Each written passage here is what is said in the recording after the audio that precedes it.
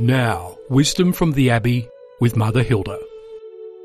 The story is told of a Sufi mystic who was known for his holiness and his capacity to get the message of goodness out there in sometimes different and alternative ways.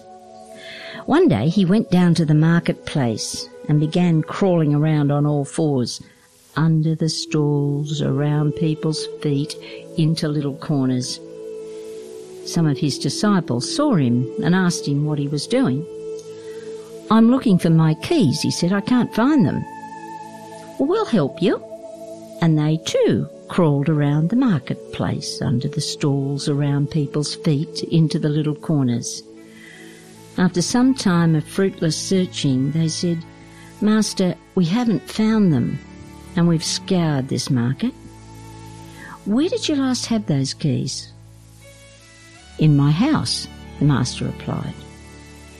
"Then why aren't you looking in your house?" they asked in disbelief. "Because it's too dark in there and I need light to find them." Well, isn't this true of us sometimes? We look in the wrong places for the answers we need. Some people tell me they can't find God. He just isn't around. And they begin to live accordingly, as though, hey, I can't find God, therefore he isn't here. The answer is a simple one. Where did you last see him? Go back there. You may just pick up the familiar trail of his presence again. It's not God who's moved when we can't find him. It's us. Take up the familiar things of God as you've known them, and they'll lead you to where he just might be taking you. God actually can't be lost.